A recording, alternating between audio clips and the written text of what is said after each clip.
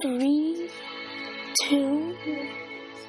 Hello everyone, it's Tom here and welcome back to Planet Plasma. Today we are reviewing a book called By the Great Horn Spoon by Sid Fleischman. This book takes place in 1849 during the Gold Rush. This book also has a good overall story. The book has 193 pages and is full of excitement. It has many cliffhangers and will keep you reading on the edge of your seat. This book also keeps history with the story. It makes several references to real events.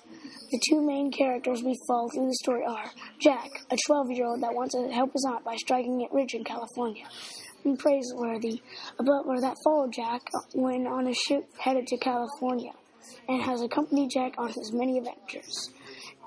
They also meet many other characters along the way.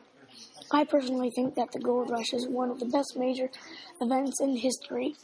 This is a good quality book, and I would recommend this book to anyone who would enjoy a fun, action-packed Gold Rush adventure. Sorry folks, that's all the time we have for Planet Plasma.